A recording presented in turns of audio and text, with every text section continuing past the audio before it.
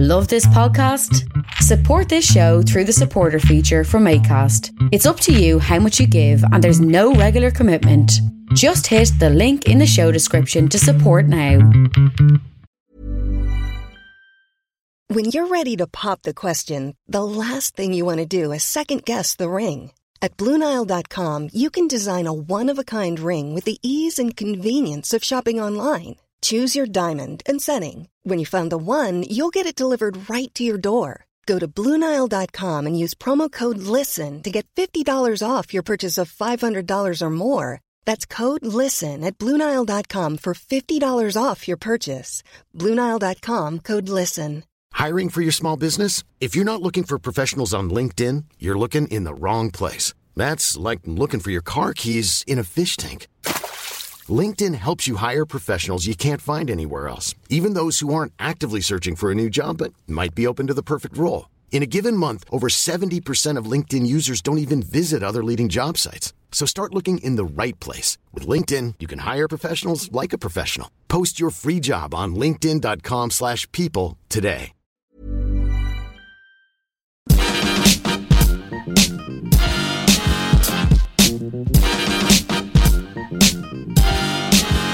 Hello and welcome to the Partly Political Broadcast, the podcast that is unintentionally both comedy and politics.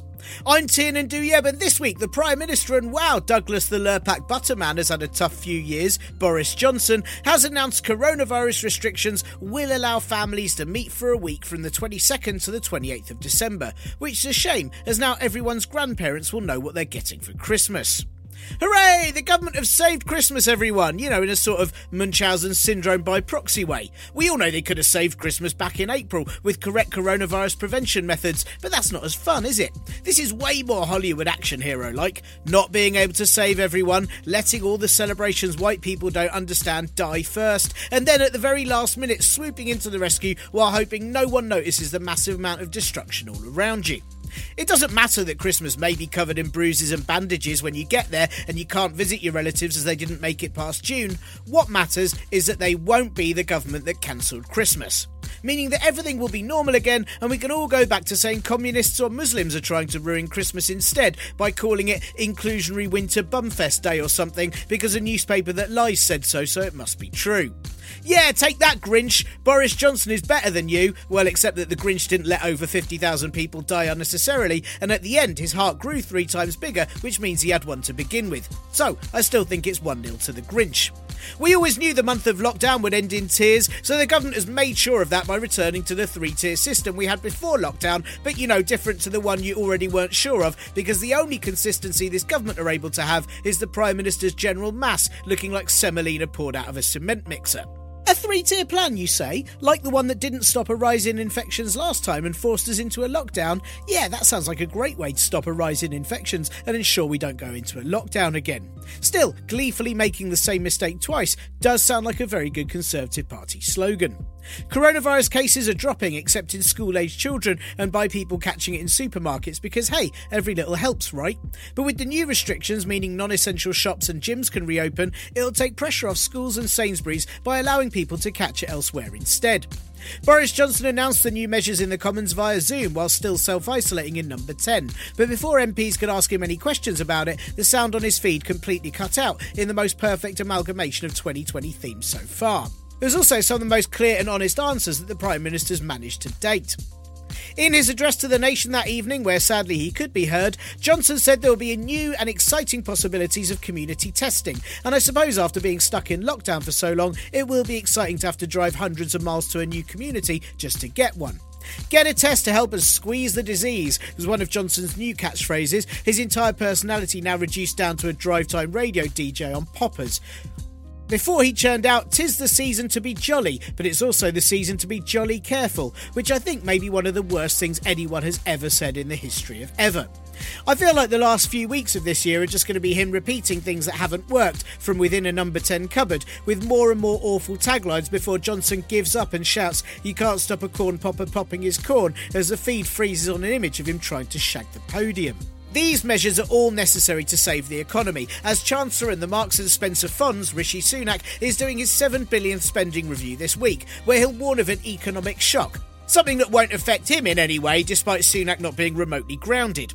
Instead, public sector workers are being told that they'll have to bear the brunt with a pay freeze, but not for doctors and nurses, as they've been pivotal to tackling the virus, meaning that their reward is the shit pay they already had. Teachers, however, are going to be hit, as the government is keen to educate them that teaching children through a pandemic and dealing with insufficient safety measures isn't as worthy of masses of cash as making an app that doesn't work or selling poor quality PPE. Why don't they understand? The government are pledging £16.5 billion for defence though, and the cash will be used for an agency dedicated to artificial intelligence, hopefully to make up for the lack of biological intelligence in the cabinet. And a space command, because post-Brexit we're going to have to travel further to find anyone willing to trade with us. Modernising the armed forces extends British influence, according to the Prime Minister, which I think just means soldiers will now have higher quality cameras to film their illegal torture videos on when restoring democracy to somewhere that has a more humanitarian government than we do.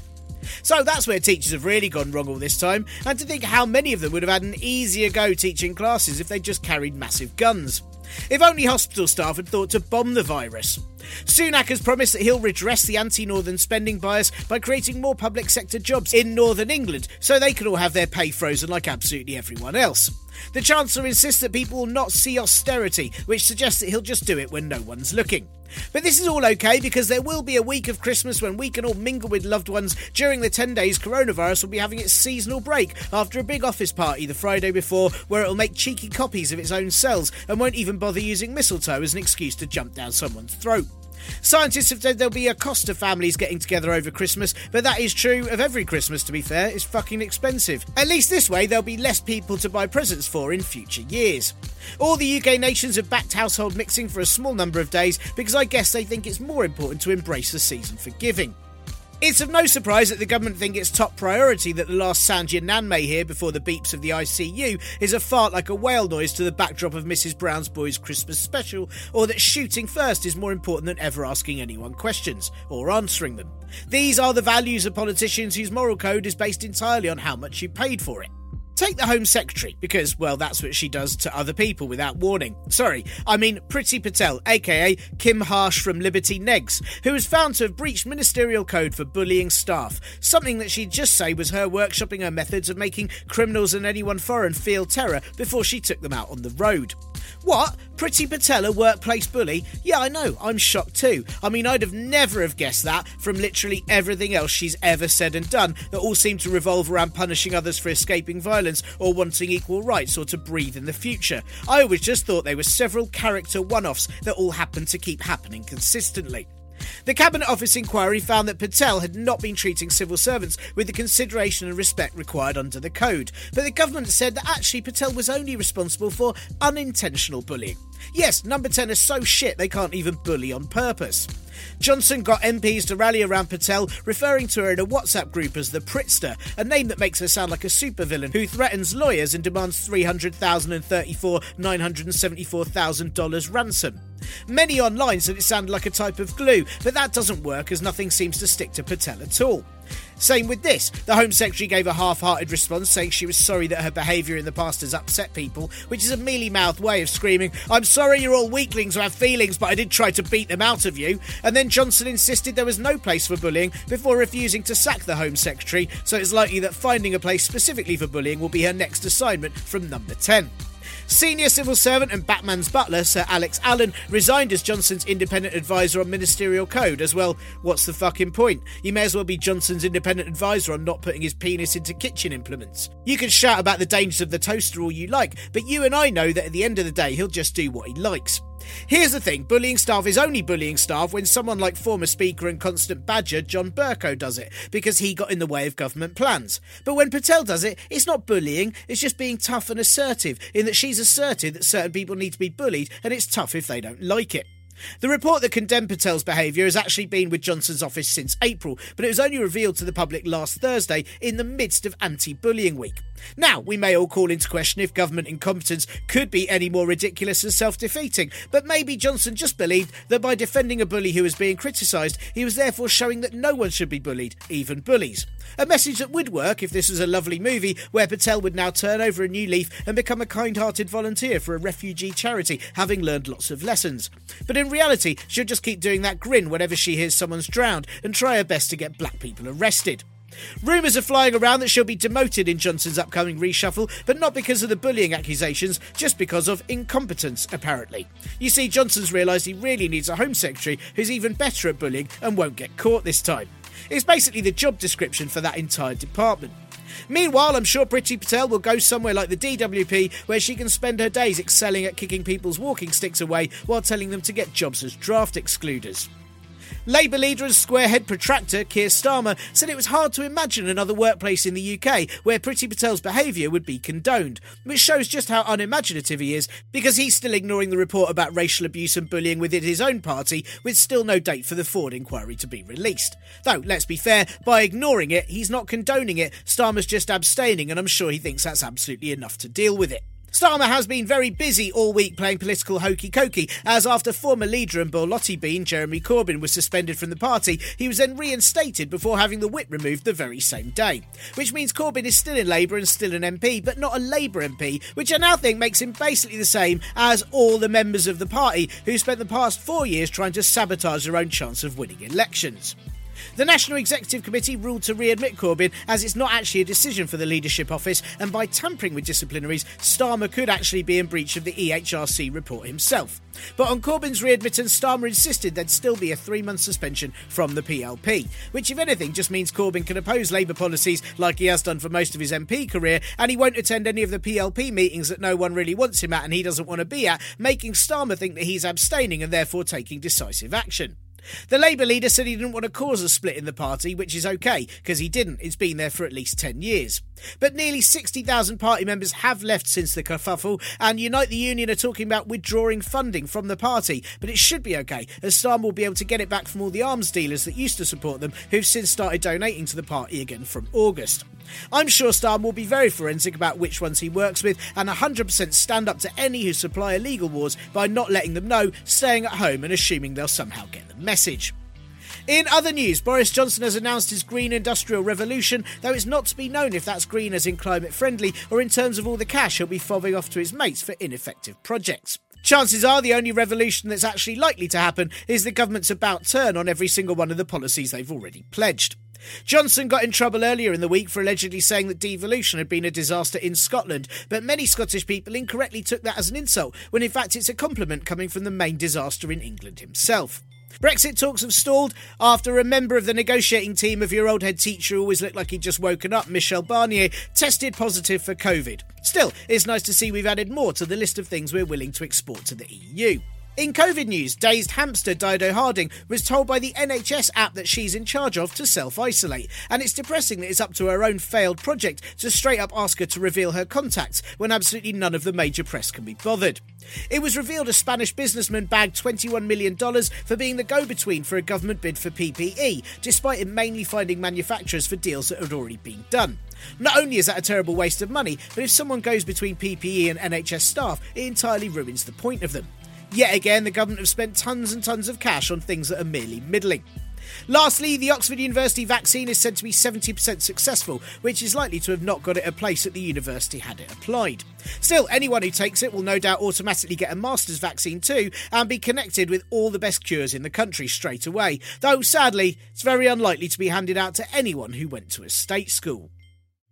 Hey, how's you, Parpole Brewers? I hope you are all doing fine and dandy in yet another week of lockdown. I'm not saying this year has made me much less sympathetic to others' needs and more selfish, but our daughter's nursery had to close end of last week as a staff member tested positive for COVID, and my first thoughts were not, I really hope that person is okay and they're not, really suffering from the virus, but instead they were, shit, I'm going to have to look after my daughter all of next week, how fucking inconsiderate. Which is awful, isn't it? It is awful. But so is the lack of nursery this week, and having spent every single day trying to figure out how I stop her crying because she doesn't want to eat the sandwich she just asked for and is now inconsolable.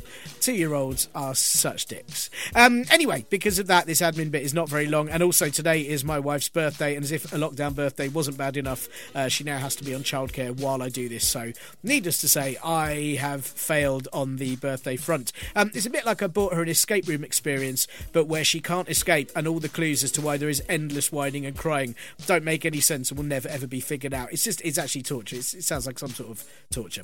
So very quickly, in order to save her from that, thank you tons and tons to James for his lovely email about last week's episode with the Excluded UK team, and for upping his Patreon donation, and to Claire for joining the Patreon crew too. Thank you for doing that.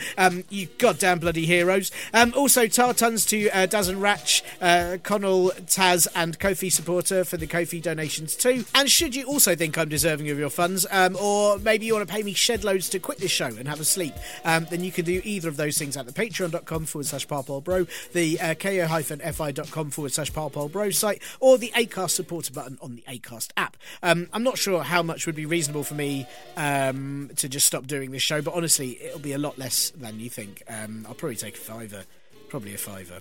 As always, if you can't donate, or even if you can, I would just blooming love it if you gave this show a nice review on any of the podcast apps that do reviews, particularly Apple Podcasts, as that's the biggest one in it. A lovely 5-star review and your favourite swear. That's all you need to put on there, maybe. You don't need to write anything other than that. Anything would be very appreciated, as it does help drag in more unsuspecting listeners, so they too can hear me wang on about reviews and donations every bloody week like a shit parrot. Of course, any plug-in of this show to the people you know would also put you in my good books, as in just the books I like reading. I haven't got like a good book or like a book of good names. I just do a squiggle in whatever I read last and I didn't hate. It's probably going to ruin my Kindle, but hey, it will be worth it. That's it for admin this week. There's no other bussiness, but as well as the aforementioned James sending a nice email about last week's show, several of you also tweeted, Facebooked and sent smoke signals saying that you were moved by last week's interview, and I forwarded many of them on to Chris and Rachel at Excluded UK, who were very, very touched by the support, so thank you tons for that.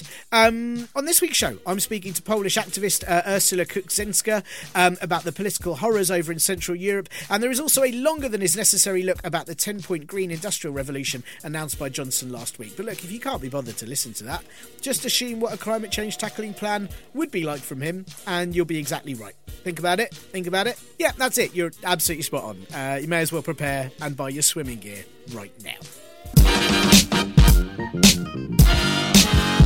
Poland is a country we don't hear about on the news in the UK very often, perhaps because it would be too embarrassing for us to report on a country suffering from populist leadership where loads of citizens have recently returned home from the UK because things here were worse. Well, except actually they aren't, as Poland is one of the OG populism embracers, doing it before it was uncool, and like all trendsetters, they've taken it beyond its natural form, added extra church influence, and are now in full-on Handmaid's Tale level of scary.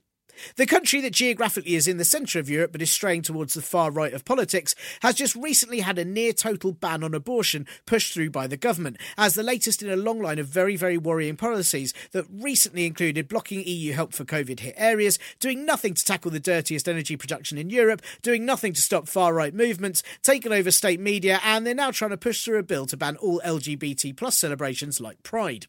One of the more positive stereotypes Brits have of Polish people is that they're very hard workers and rarely take breaks, but that is definitely not a good thing when the Polish government puts that work ethic into work that no one wanted done. The Law and Justice Party, or Prawo i Sprawiedliwość, which I've probably said horrifically wrong, in yet another party where it turns out their name are all the things they don't like, got into power in 2015, with the first outright majority in Poland since the fall of communism, on the platform of tackling corruption but also liberal democracy, because hey, who wants that when you can not have any fun instead? Yet, surprise, surprise, ever since they were elected, the party's been rife with corruption and nepotism, with over 1,000 family members and friends of the party placed into public companies or ministries, which, as well as being a horrific power grab and very dodgy, also makes you wonder what kind of sickos actively want to work with their family members. Weird. They've been paying trolls to cause anger online, hiding paedophiles in the Catholic Church and helping them escape prosecution, and there's evidence of some high-ranking members of the party having connections with the mafia. Basically, it's like a whole party of Trumps, which would be the very worst sort of party, though on the plus side they'd be so self-absorbed they wouldn't notice if you left early. In recent weeks, though, the abortion ban seems to be the final straw for many Polish citizens, and thousands have taken to the streets as part of a women's strike, which has the brilliant tagline of Wypierdalaj, which translated means get the fuck out, a line that works both in terms of orders for the government and also shows a strong pro-abortion sentiment. The Law and Justice Party's popularity is rapidly dropping, and it feels like things may be finally about to change. So, when it's like the UK is just a few steps behind, what better time to look over at Poland and take heed of what may come? Though, let's be fair, we might be saved by the fact that Boris Johnson's work ethic involves an awful lot more holidays and far too many breaks. This week I spoke to the brilliant Ursula Kugsenska, an activist in Poland who's been very involved with the Warsaw Women's Strike, co-founded a trade union, works with humanitarian organisations and is part of Lewica Razem, an extra-parliamentary club of left-wing politicians working together to promote equality for all. Yes, she sounds awesome, and she very much is. I've no idea how she had time to give me a 101 on Polish politics right now, but somehow she did, while a very large cat called Grendel sat on her lap throughout. This is not only a very important listen because of Poland's future, but also if I played a beep sound effect every time you heard echoes of UK politics right now, this interview would sound like R2-D2 having a seizure. And I don't give this credit enough in the interview, but early on Ursula says the phrase, "They absolutely lost their shoes and are walking barefoot right now," and I would really like this phrase to be in the British vernacular. Thank you. Sort that out. Thank you. Enjoy. Here is Ursula. Hi, Ursula. Thank you so much for joining me today. I think probably a good place to start for the listeners who may not know a lot about Poland and Polish politics. But recently there have been absolutely massive women's strike protests, which I've looked at a lot of the pictures of and footage of, and they look absolutely incredible. Can you tell us a bit about why those have happened and, why, what's kind of galvanized so many people to get together to protest? Sure. First of all, thank you for the invite. And it's interesting to see because you're asking me this question today. And the protests are still ongoing, they started actually on October the 22nd. Which was the day, it was Thursday, which was the day when our, let's say, constitutional tribunal, like constitutional court, that had been overtaken by the conservatists and the right wing that is in power right now in Poland, they issued, a judgment, I would say, that the current anti-abortion law in Poland is not in line with the Polish constitution. And they decided to restrict access to abortion further, denying women the right to terminate their pregnancy in case of serious fetal abnormalities and deformations. And this is what had people take to the streets. Like Friday, the 23rd of October was the day when, under the conditions, of the greatest health crisis we've had in decades, with so many people in quarantine in hospitals and so many people afraid to actually go out, there was almost 1 million of people out in the streets, in the cities, in towns, second-tier cities, third-tier cities, and in villages, in places where protests had never taken place before. People were everywhere, and they were angry. It was mostly women, obviously, but, women make half the population of any given country, and they were, of course, joined by their allies, and by their friends. And the protests have been ongoing because it's not only this decision, but, this decision by this purely political decision by the Constitutional Court, it tapped into like a deeper sense of dissatisfaction with what has been happening in Poland recently, with how the governing party has been treating us as a society. And this touched on something very personal. So people started feeling personally threatened. And it erupted in the form of these protests, and it's ongoing. Today the protests are going to take place in Warsaw, but also in towns of 15,000 inhabitants. And of course, there is less people protesting right now, 3 weeks onwards, but they have no intention to stop, those protests are not going anywhere. Oh, that's really inspiring to hear that even in sort of small villages, people are coming out to protest against this. That must make you feel, I don't know, some faith in humanity. That's really good.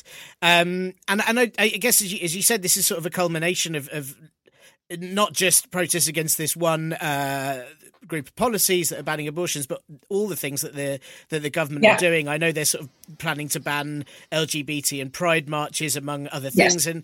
And you know, across the Western world, we've seen a rise in populism and fascism. Is this kind of far-right policy, is this something that you've been seeing for a long time in Poland, or has it been happening in line with the rest of the world? I would say, you know, this is something that I like to stress when I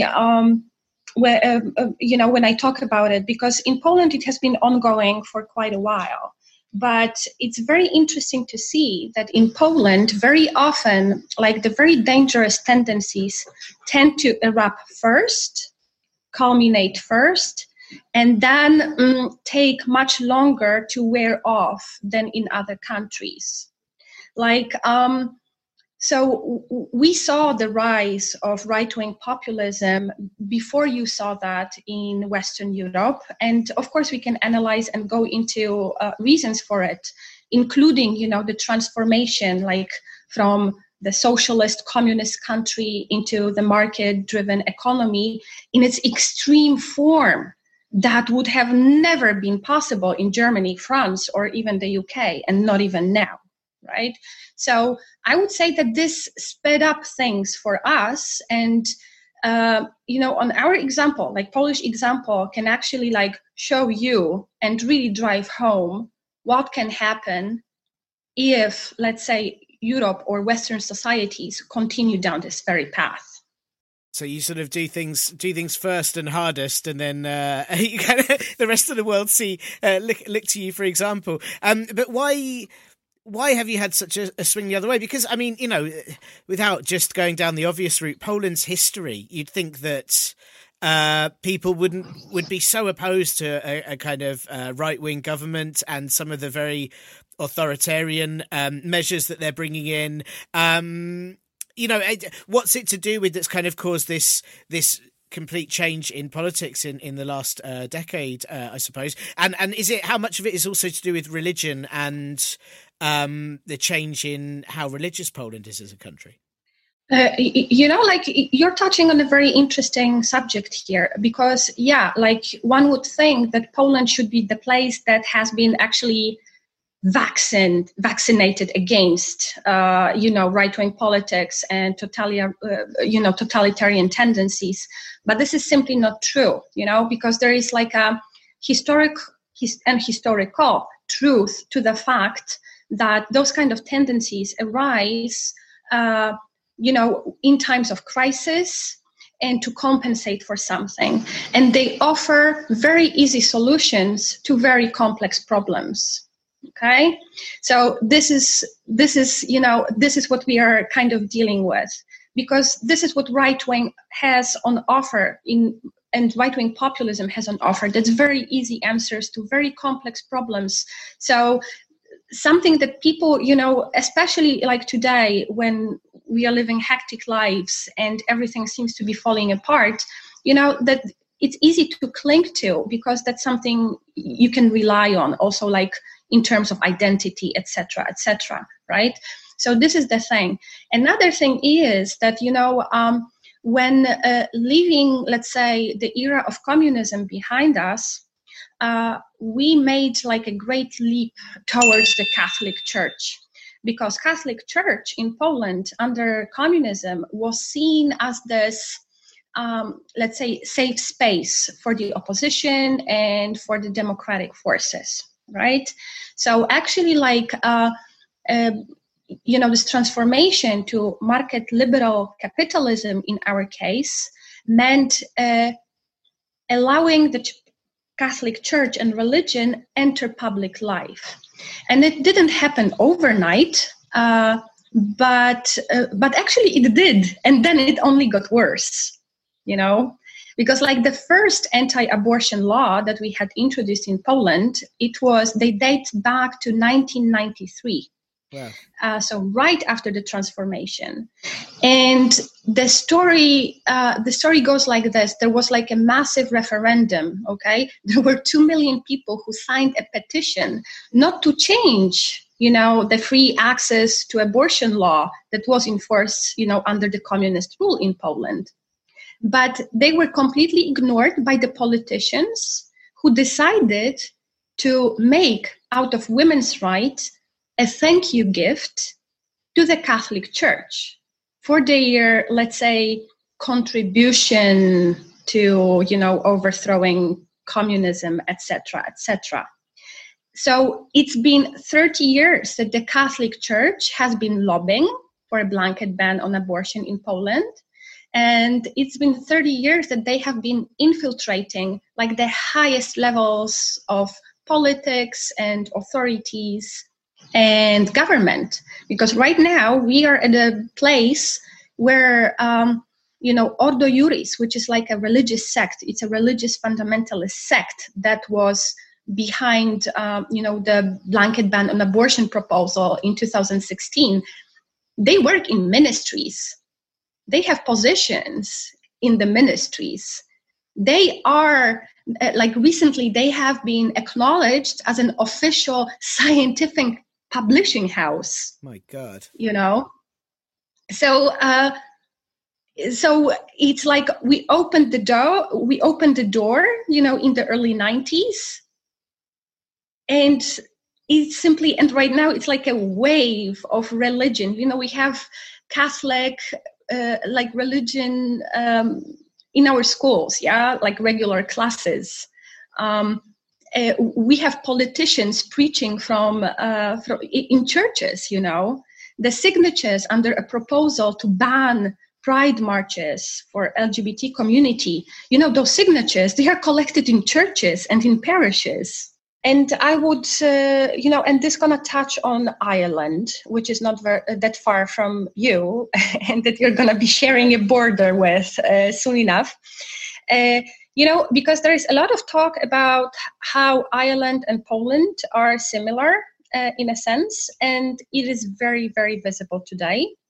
Because I know that, in the UK, religion, Catholic Church are not a big topic, but it's only recently that actually the Polish public had no choice but to actually get to see how, the years of pedophile scandals in the Catholic Church were swept under the carpet by the very saint John Paul II. So we are also living through a time when the symbol of democratic change, democracy, and this great Paul that we are all so proud of, that the Polish public is realizing that he wasn't all that saint.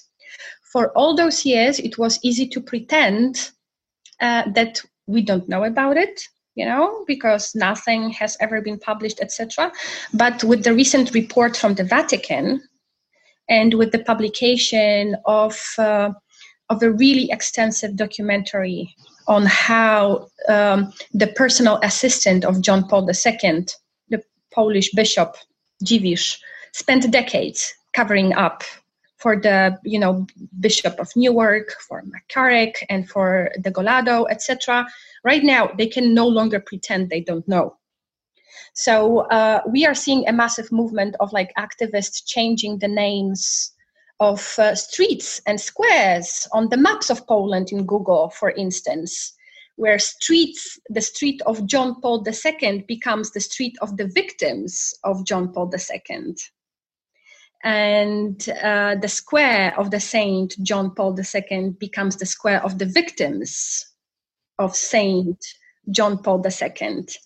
So that's what's happening, and that's something that personally I have been long waiting for. Yeah, that's very powerful to hear that. That's amazing that people are doing that. And I suppose also that's got to create disconnect with people who are hearing that they're kind of, the Catholic Church and the government are talking about the abortion laws and presumably from the basis of saving children, and yet they also have this history in the Catholic Church. That's got to create some disconnect between the people that follow them. Of course, mechanisms of denial, the force is strong with those ones.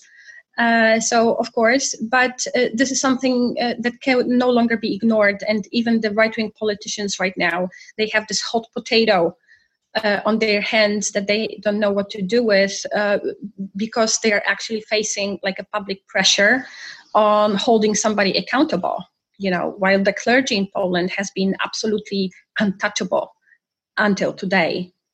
And the pressure from the right-wing public and from the Catholics on the right-wingers is growing as well, So they have two hot potatoes on their hands right now. It's the pedophilia scandals and it's the women's rights. And they are lost. They absolutely lost their shoes and are walking barefoot right now. You briefly mentioned it when we were talking about the marches, but obviously we're in the middle of a coronavirus pandemic, and I know Poland's had a big rise this time round that you didn't have it. It's so bad in spring like we did here, but I know that right now you've got quite a lot of infections. And is having the church in scientific ministries and the church playing such a big part in politics, is that affecting how coronavirus is being dealt with in Poland? Of course. I would say that we were spared in springtime compared to what happened in Western Europe. The point is that our government, they really didn't take the time to prepare for what was coming and for what we knew was coming in autumn.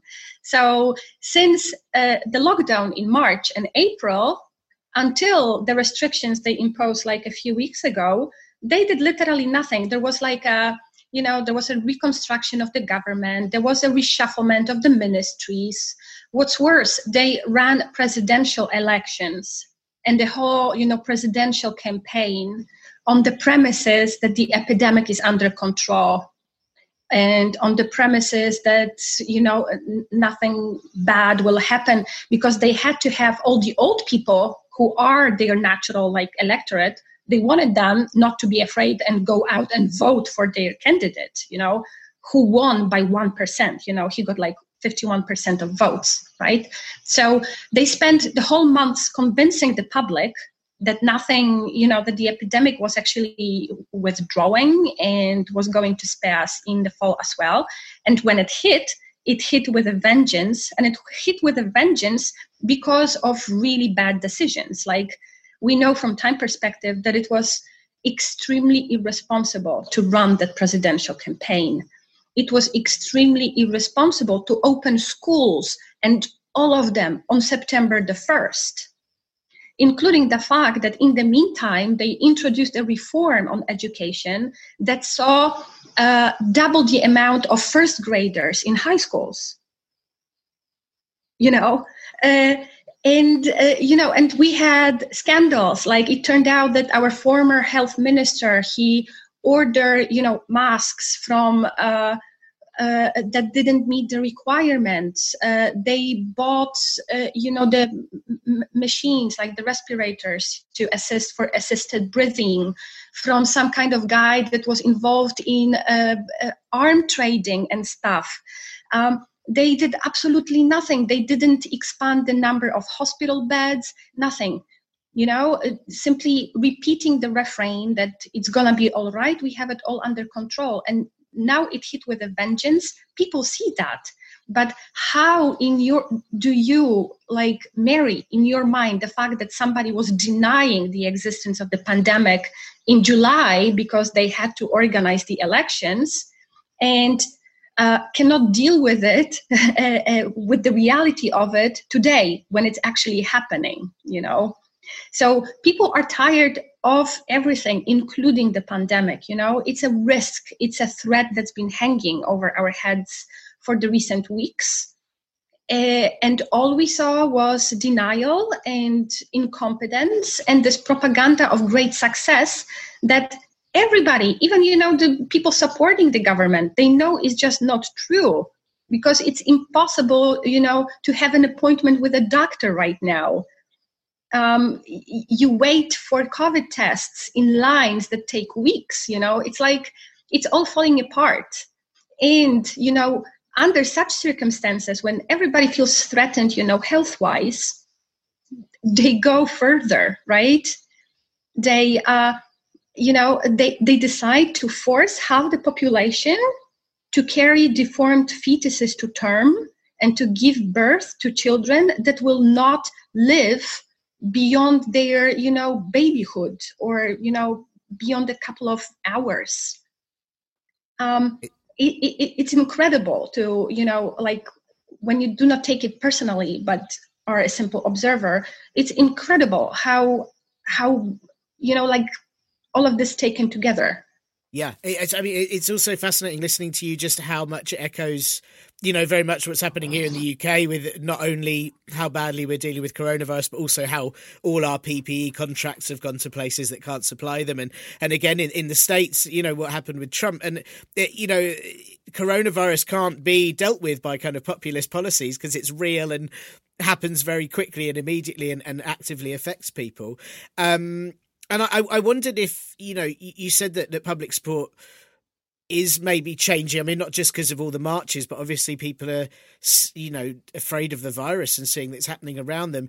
Do you think that public view in general is very different to the government? Are they supported by a certain generation of people in Poland, like we've had in the UK? There's a massive generational divide here now. It's pretty much over 60s vote for our government and no one else. And I wonder if you're having a similar situation in Poland, that there's a whole generation of people that don't want this or have never wanted this, and they're the ones now fighting against it. But you're kind of stuck where you are because of a certain age group. I would say that you are spot on, because I would say that the protests are generational. It's the young people who took to the streets. The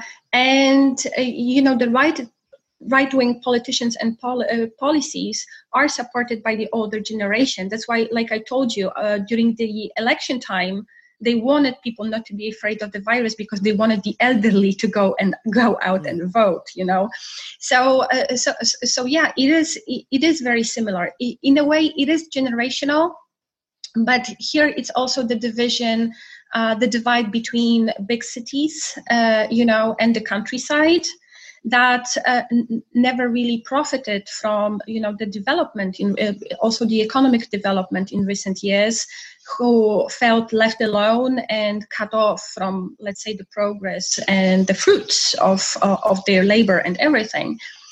So there is also that, it's that, in Poland is still a rural society. We have 60% of population living in small towns and in the countryside. So this is a massive group of people that were, let's say, symbolically left behind. So there is that, yeah. And the protests, they are generational because, during the first term of the Law and Justice, so the ruling party in office, when their first term they were in office, there were massive protests against the reform on courts. There were also women's protests, etc. But at the time, it was, let's say, people in their 40s and 50s protesting, wondering, where the hell are all the young people? Why aren't they protesting with us? Well, today it's the young people protesting, okay? It's even the high schoolers organizing the protests. It's students. It's people who actually spend their whole, let's say, conscious life under the rule of the right-wingers, and who are simply fed up with what they see and with what they experience, personally in schools, at universities, and in the public media. Life is full of awesome what-ifs, and some not so much, like unexpected medical costs. That's why United Healthcare provides Health Protector Guard fixed indemnity insurance plans to supplement your primary plan and help manage out-of-pocket costs. Learn more at UH1.com. Hey, it's Ryan Reynolds, and I'm here with Keith, co-star of my upcoming film, If, only in theaters May 17th. Do you want to tell people the big news? All right, I'll do it. Sign up now and you'll get unlimited for $15 a month and 6 months of Paramount Plus Essential Plan on us. MintMobile.com/switch. Upfront payment of $45 equivalent to $15 per month. Unlimited over 40 gigabytes per month. Face lower speeds. Videos at 480p. Active Mint customers by 531.24 get 6 months of Paramount Plus Essential Plan. Auto renews after 6 months. Offer ends May 31st, 2024. Separate Paramount Plus registration required. Terms and conditions apply if rated PG. Since 2013, Bombas has donated over 100 million socks, underwear, and T-shirts to those facing homelessness. If we counted those on air, this ad would last over 1,157 days. But if we counted the time it takes to make a donation possible, it would take just a few clicks. Because every time you make a purchase, Bombas donates an item to someone who needs it. Go to bombas.com/ACAST and use code ACAST for 20% off your first purchase. That's bombas.com/ACAST, code ACAST. And we'll be back with Ursula in a minute, but first, one of the questions that popped up repeatedly during the 2019 general election campaign was why haven't the Conservatives costed their manifesto? It turns out that the answer, as we can see again this week, is because they let Labour cost theirs and then plan to just nick all their ideas, but do them much worse, which should save a bit of cash so they can give it to a pal instead. This week, Boris Johnson announced the Green Industrial Revolution with a 10-point plan, which sounds like it might be referring to all the manoeuvres he'll be doing when he U-turns out of all of it. But actually, it sounds more like the Green Industrial Revolution plan from Labour's 2019 manifesto, but with less points to it. That's not to say it's terrible, because, it's something, which, as we all know, in Conservative law means it's not nothing, which is what they had before this, and therefore means they're doing the minimal amount towards tackling climate change, while also putting someone who likes fracking in charge of the Climate Change Conference in Glasgow next year. Sure, that could be the beginning of an amazing retribution film a la Dangerous Minds, where a climate change denier gets a job working with people who are trying to stop it, and by the end has them all winning the schools musical competition with some nuns. No, sorry, I've got confused. I'm just saying that once again, this might all sound nice if you read the name of Johnson's plan, then go to bed and never ever look at it ever again. But otherwise, there's a lot more glaring omissions than ways to tackle emissions. And here for your enjoyment... No, wait, what's the other word I mean? Yes, sorry, despair. Here for your despair is just what I'm talking about. Big Pledge 1 is to produce enough offshore wind to power every home, supporting 60,000 jobs and quadrupling the wind that we produce by 2030. Now, you might immediately think, how can Johnson promise to produce enough wind? I mean, listen to him. See? Exactly. Actually, offshore wind has dropped in price in recent years, though I'm not sure how, as it's wind and you can often have it for free by, going outside. Regardless of how capitalism has managed to charge for wind farm construction is booming, but the UK's electricity grid doesn't have the capacity to deal with a vast increase in energy from those giant whirring metal flowers. Not only that, but there's concern that in rushing to build loads of wind farms, construction will damage other wildlife and marine conservation areas, because there's absolutely no way the government will think that through and will no way figure out that the increase in flying squirrels is directly their fault. Unsurprisingly, another worry is that contracts will be given to overseas companies for all of this, meaning the UK won't even be able to blow its own wind trumpet about green profits, let alone its wind farms, especially as old swole-face David Cameron brought in reforms that stopped us building any in England. Obviously, there's been no elaboration on any of those concerns from the government, so it's very likely this policy will be like a candle in the, look, you get it, write your own jokes.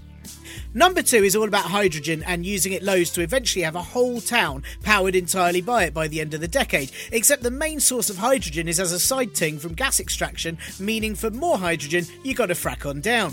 More fracking would mean more environmental disruption, which, along with the potential acres of turbines stuffed on top of endangered whales, is a really interesting way of problem solving, by just creating an equally shit different problem.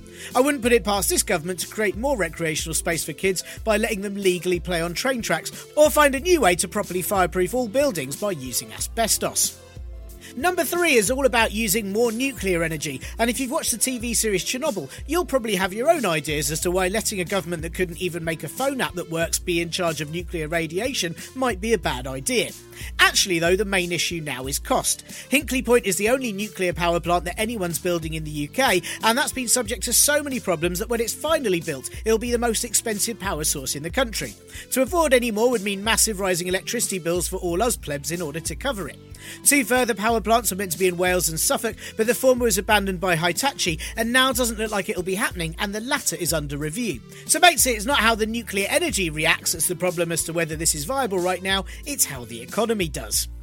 Point 4 is about electric vehicles, and the plan is to phase out all new petrol and diesel cars by 2030, so it'll only be plug-in ones manufactured after that, which is exciting as I've always wanted to drive a real-life Scalextrics. This is a good thing overall, but again, there's no detail as to who will cover the infrastructure to make this happen. Car companies are going to be in financial trouble post-Brexit if there's no good deal with the EU. Electric cars will be too costly for many to buy unless there's government backing to reduce costs, and there's also no info on how big fat trucks and lorries will be made electric, or how charging points will be built everywhere, or if I'll be able to use my Scalextrics remote to control someone else's cars, and if I press the button too hard, will they fly off the loop-the-loop track?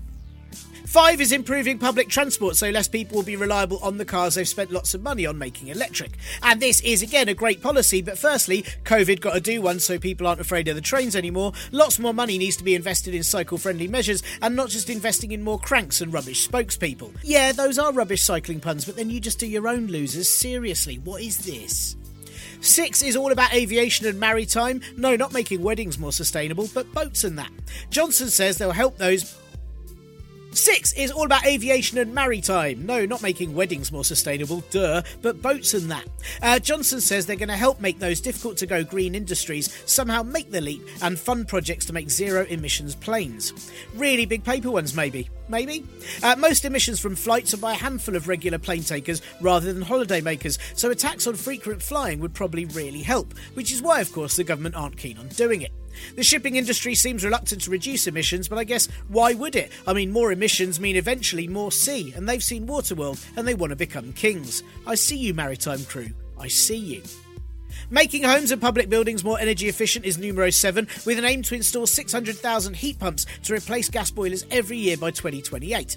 This will, of course, be made easier by the likelihood councils will have had to sell off all public buildings by then to stay afloat, so that's one thing the government won't have to worry about. The Green Homes Grant to help people insulate their homes better and make them less planet fuckery runs out end of March 2021, so they might want to keep that going if anyone's actually going to do it. Similarly, heat pumps can cost £10,000, so no one's going to want to fork out for that when they could just put an extra jumper on instead. The UK has some of the least energy efficient homes in the world, so this is a key one to get to any climate tackling targets. They'll also need to build better, newer homes too, and not just ones for Housing Minister and conceited jelly Robert Jenrick to own.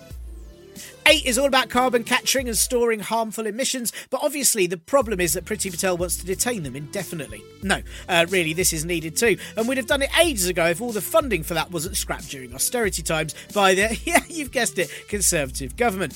So now, of course, it'll cost loads and loads to do, and no one will want to pay for it, and chances are high that we'll all be told that public sector workers will have to inhale a certain amount of carbon a day to be true heroes or something like that, and there'll be a weekly round of applause for anyone who stores the most inside themselves. 9 is about preserving nature and planting lots of trees, which the Conservative government has failed to meet any targets on so far. The government's conservation watchdog Natural England has been cut to shit, and all of its staff are underpaid. Plus, it looks like post-Brexit environmental regulations will mean that all land is up for grabs, not including all the places that will already be fracked to smithereens or have a wind farm slammed into it. So, there's every chance that by preserving nature, the Conservatives mean keeping things sorted for all their pals that were born into money, and therefore somehow biologically deserve it.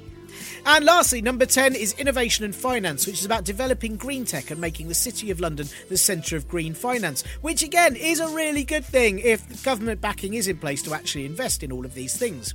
The Green Investment Bank from a few years ago was sold off to an Australian firm who didn't make any green investments, and everyone lost lots of money. Also, Brexit and COVID recovery may or may not affect the idea of the City of London being anything other than a weird ghost town where tourists go to see the last remnants of Pret a Manger and what it was like when people had to go to meetings wearing trousers. So, those are the 10 points, which now don't include previously mentioned plans to guarantee a stop to funding fossil fuels projects overseas or a ban on new gas boilers from 2023. So, as always, this is not enough to do much, but it is enough to say they're doing something at all. But really, the only thing that's green about this is how naive anyone is to think Johnson might actually manage any of it successfully. And now, back to Ursula. We've seen a marked change in how our government have reacted since Joe Biden became president-elect in the US, and I wondered if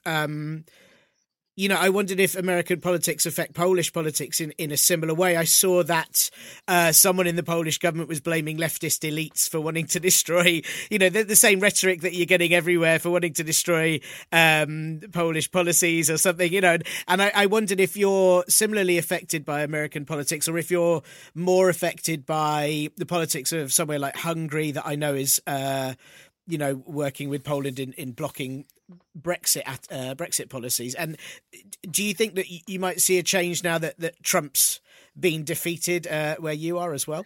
This is another interesting point that you're making, because I would say that Great Britain and Poland are very similar in this respect, in how strong their ties to American politics are.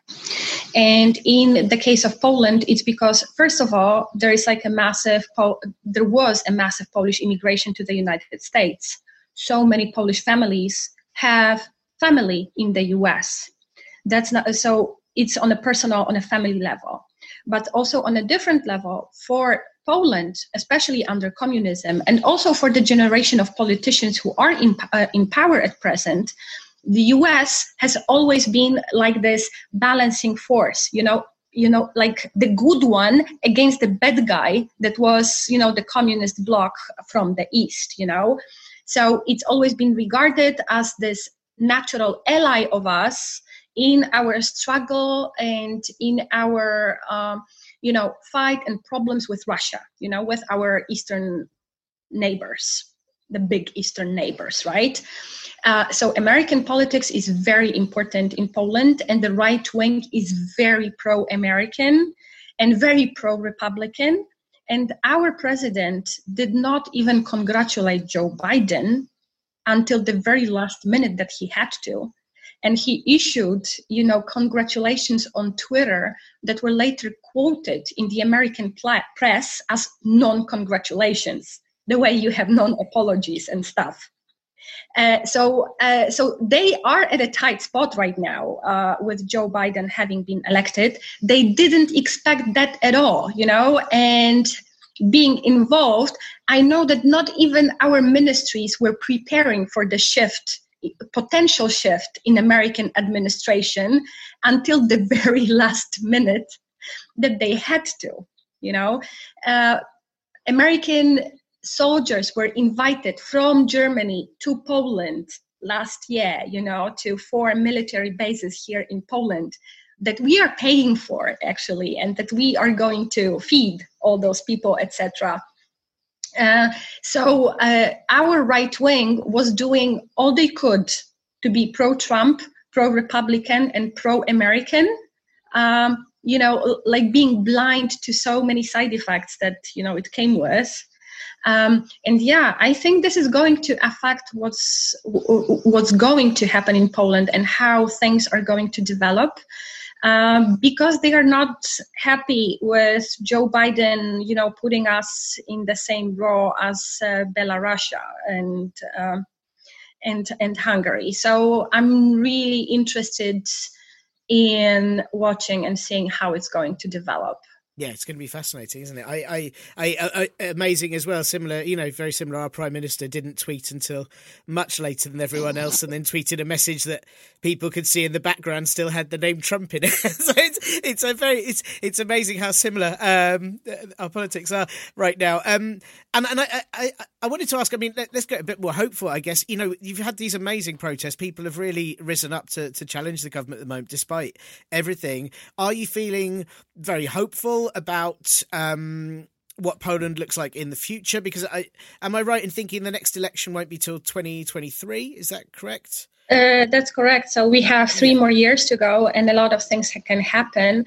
But definitely, I am hopeful because this is a massive social shift. And, I have always been, let's say, disappointed with the fact that, the Polish public see politics as something distant, as something dirty, something they don't want to have anything to do with, because it's wrong, bad, etc., etc. And right now, this politics, those policies, formulated by people they don't agree with and that they actually loathe in a way, came to kick them in the butt. They became very personal. So it's a moment when people started to realize that you might not be interested in politics, but the politics is interested in you. So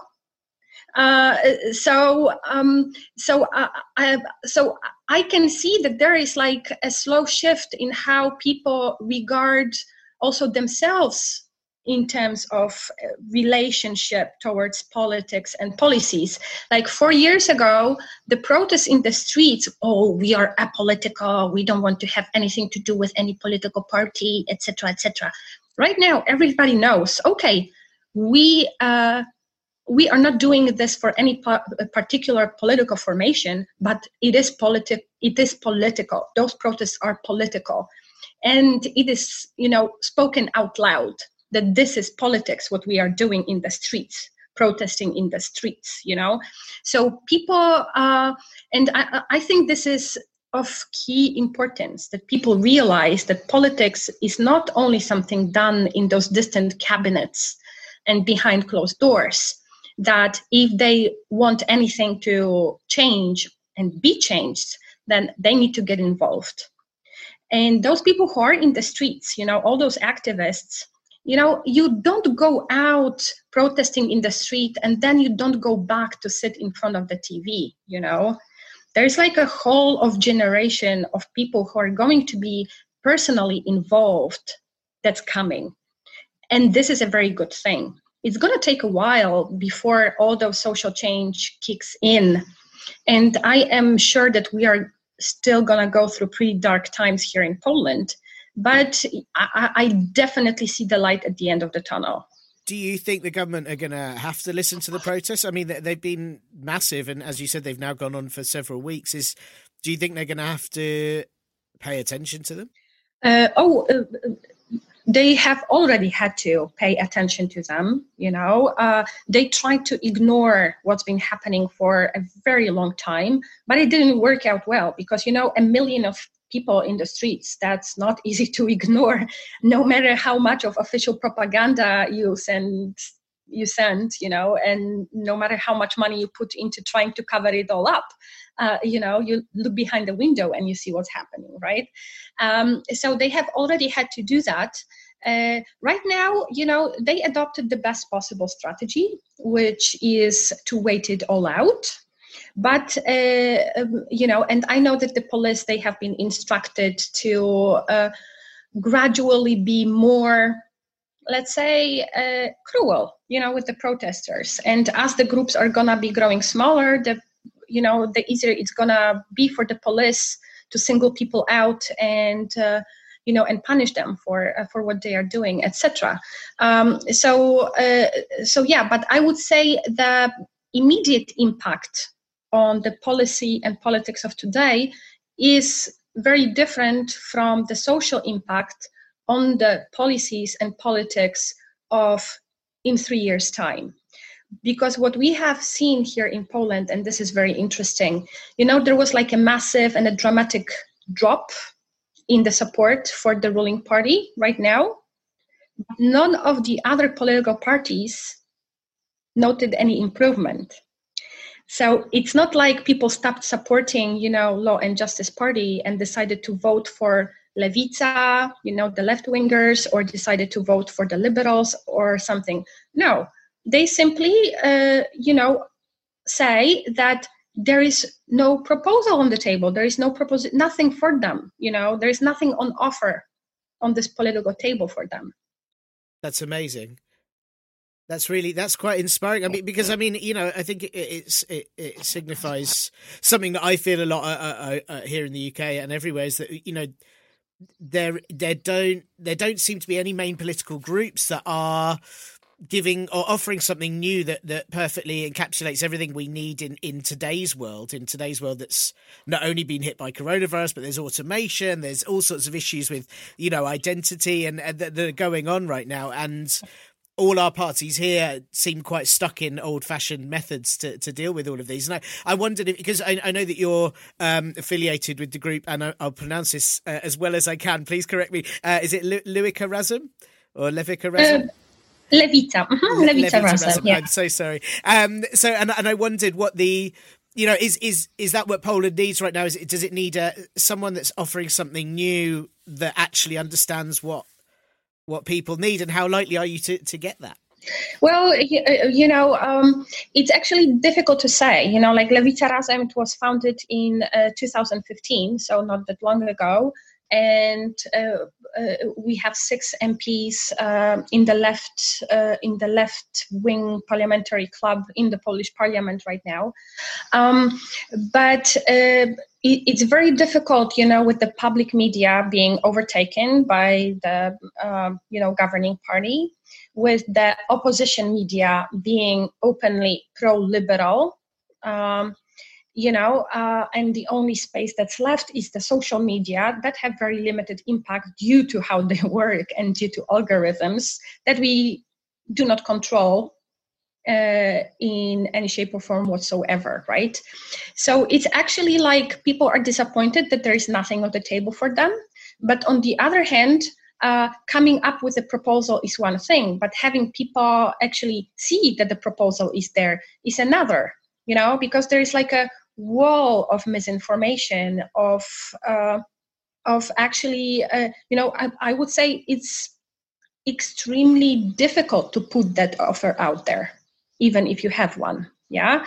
But it will need to happen sooner or later, because that's exactly what actually like most of people in Poland, like we see in the polls and their answers to various questions, that's exactly what they're looking for. They're looking for something new. And this needs to, let's say, not appear, but they need to realize, somebody needs to provide them with an information that it is there. It's just that there is mechanisms that for so long haven't allowed you to see it. So that's what I think. And are you hopeful that they will find groups like Levita Razum, or are you hopeful that they will find something new? Because it certainly sounds like a large portion of the country is desperate for change.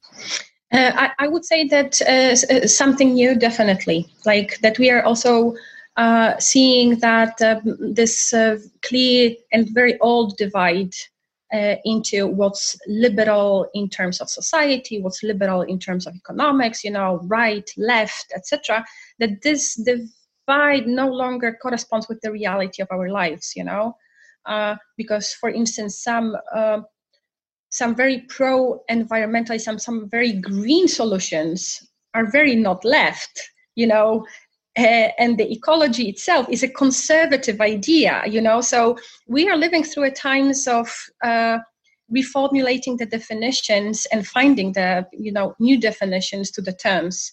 And that's what will happen on the political scene as well. So I find that there will be place for everyone. I just don't think that it's going to be not necessarily in the form as we know it today. Well, I wish you best of luck. And I think, as you said, we should all be looking towards Poland to see where things might go for ourselves as well. And I wondered, and I should also say thank you for talking to me today with, I didn't tell the listeners, but you've got a very big cat on your lap during all this. He said it was Grendel. So thank you. He's obviously very well behaved throughout. But I just wondered, the last question, which is that I ask all the guests on this, which is just that, apart from yourself, I wondered where you could recommend that people go to especially English-speaking listeners of this, where they could find useful information on Polish politics, because sadly, largely underreported over here. So I would recommend you to regularly check out what Notes from Poland, what they publish. They publish on their Facebook page, and they have a web page. What they do, highly professional, very well researched. There is also political critique, and there is like a leftist tint to what they do, and also OKO Press, OKO Press. They sometimes publish in English as well. And this is like top journalism. This is like a crowd-funded independent medium here in Poland. I think this is a project we can all be proud of, honestly. Completely independent, really well written, really well done. That's what I recommend to all of you as well. Thank you so much to Ursula for having time to talk. You can find her on Twitter at Ursula Kukzensk, which, yes, I'll put in the podcast blurb so you can click on it and don't have to try and spell it. I fully sympathise with my stupid name. Ursula writes lots of online blogs and posts, but obviously they're all in Polish, so best to just seek them out using your browser's translator if you, like me, need them in English. Notes from Poland, which Ursula recommends, was a genuinely useful resource when researching what to ask her, as was politicalcritique.org and oko.press, which are all worth checking out. Huge thank you to Chris Taswell for putting me in touch with Ursula, as that was a really fascinating and I think very useful chat to have too. Only a few more episodes of the year left, so what else does this podcast need to cover in 2020 when there have been so many big issues like coronavirus or populism and coronavirus? What have I missed? Drop me a line at parpolbro on Twitter, the Partly Political Broadcast Facebook page, the contact page at partlypoliticalbroadcast.co.uk, or email me at partlypoliticalbroadcast@gmail.com.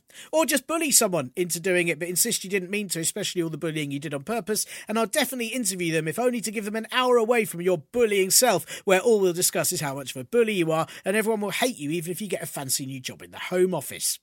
As always, it's probably just best to email, isn't it? And that's all for this week's Partly Political Broadcast podcast, which means it's time for the Parpolbro Hot Podcast Fact. This week, with the Home Secretary's behaviour being found to breach ministerial code, what is the worst breach of code by an MP? Well, I'll be honest, this was pretty tricky to find, so they're all very recent. But in at number 3 is, of course, disgraced MP Liam the Disgraced Fox, who breached ministerial code one of his 2 times by taking his pal, an old Punch cartoon, Adam Werrity, on 18 foreign trips, where Werrity handed out cards to the political contacts Fox met, saying that he was an advisor. In what? How to scam free holidays off the government by having a pal with no ethics? No wonder Fox thought post-Brexit trade would be easy when he was always allowed to bring a pal for free wherever he went. In at number 2 is rejected Toby Jug Damien Green, who had to resign after it was found he'd made misleading statements about porn found on his computer in 2008. Not that he had the porn, you understand, he'd have to apologise about that, or the sexual harassment cases against him. He just said that he didn't have any porn on his computer, which means none of the other MPs got to have a look at it, and that is bang out of order because they all love seeing people get screwed and exploited. And in at number 1, yes, it's Priti Patel for the first time she breached ministerial code as International Development Secretary in 2017, when she had unauthorised meetings with Israeli government officials while she was meant to be on holiday. I suppose none of us should be surprised that Patel's way of relaxing is to secretly meet with those who also get off on hostile borders, but it really is remarkable that she's now in charge of national security after spilling government secrets with whoever she'd met by the pool that day. Yes, Patel now competes with Liam Fox for who is the most disgraced, but I'm sure she'll be on top of the charts by the end of the year, having tried to microwave a puppy in the Commons kitchen, or having killed a staff with a letter opener because they walked into her office without knocking. And that's this week's Parpolbro Hot Podcast Fact. If you enjoyed this week's show, or any week's show, or even just another show that exists somewhere in the ether, then why not tell everyone to subscribe and listen to this one? Yeah, just pretend the other show you like is this one.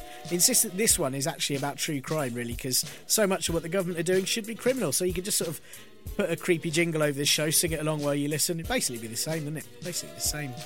Give us a lovely 5-star review on Apple Podcasts, Stitcher, Castbox or Acast, and fling some cash at the Ko-fi, Patreon or Acast supporter pages if you can. Cheers tons to Acast, my brother the last skeptic, Cat Day and Katie Coxall, and this will be back next week when all the civil servants resign in protest of Johnson refusing to sack Priti Patel for bullying staff, and she ends up just having to pick on Dominic Raab, who won't stop crying and insisting that he does karate. Bye! This week's show is sponsored by Corona Land Gifts. Not sure what to get your loved ones this Christmas? Take a trip to Corona Land and we'll gift wrap your mouth and nose so that on December 25th, relatives can excitedly unwrap your face to see what they're going to get. Is that for me? Oh, you shouldn't have. No, you really shouldn't have. Make sure you don't leave any member of your family behind when it comes to 2020's hot trends. Corona Land Gifts, where we guarantee microbe is your crobe too.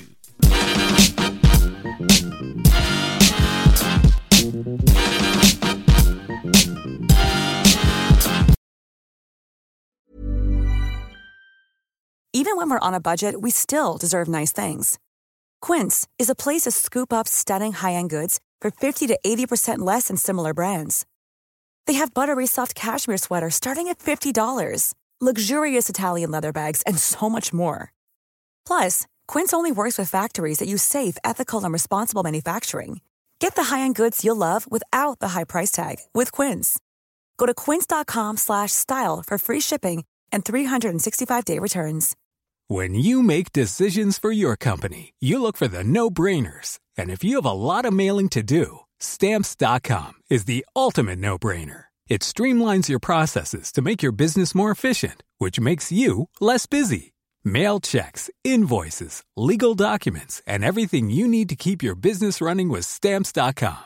Seamlessly connect with every major marketplace and shopping cart. Schedule package pickups and see your cheapest and fastest shipping options from different carriers, with rates up to 89% off USPS and UPS rates. And with the Stamps.com mobile app, you can take care of mailing and shipping wherever you are. Make the same no-brainer decision as over 1 million other businesses with Stamps.com. Sign up with code PROGRAM for a 4-week trial, plus free postage and a free digital scale. No long-term commitments or contracts. That's Stamps.com. Code PROGRAM.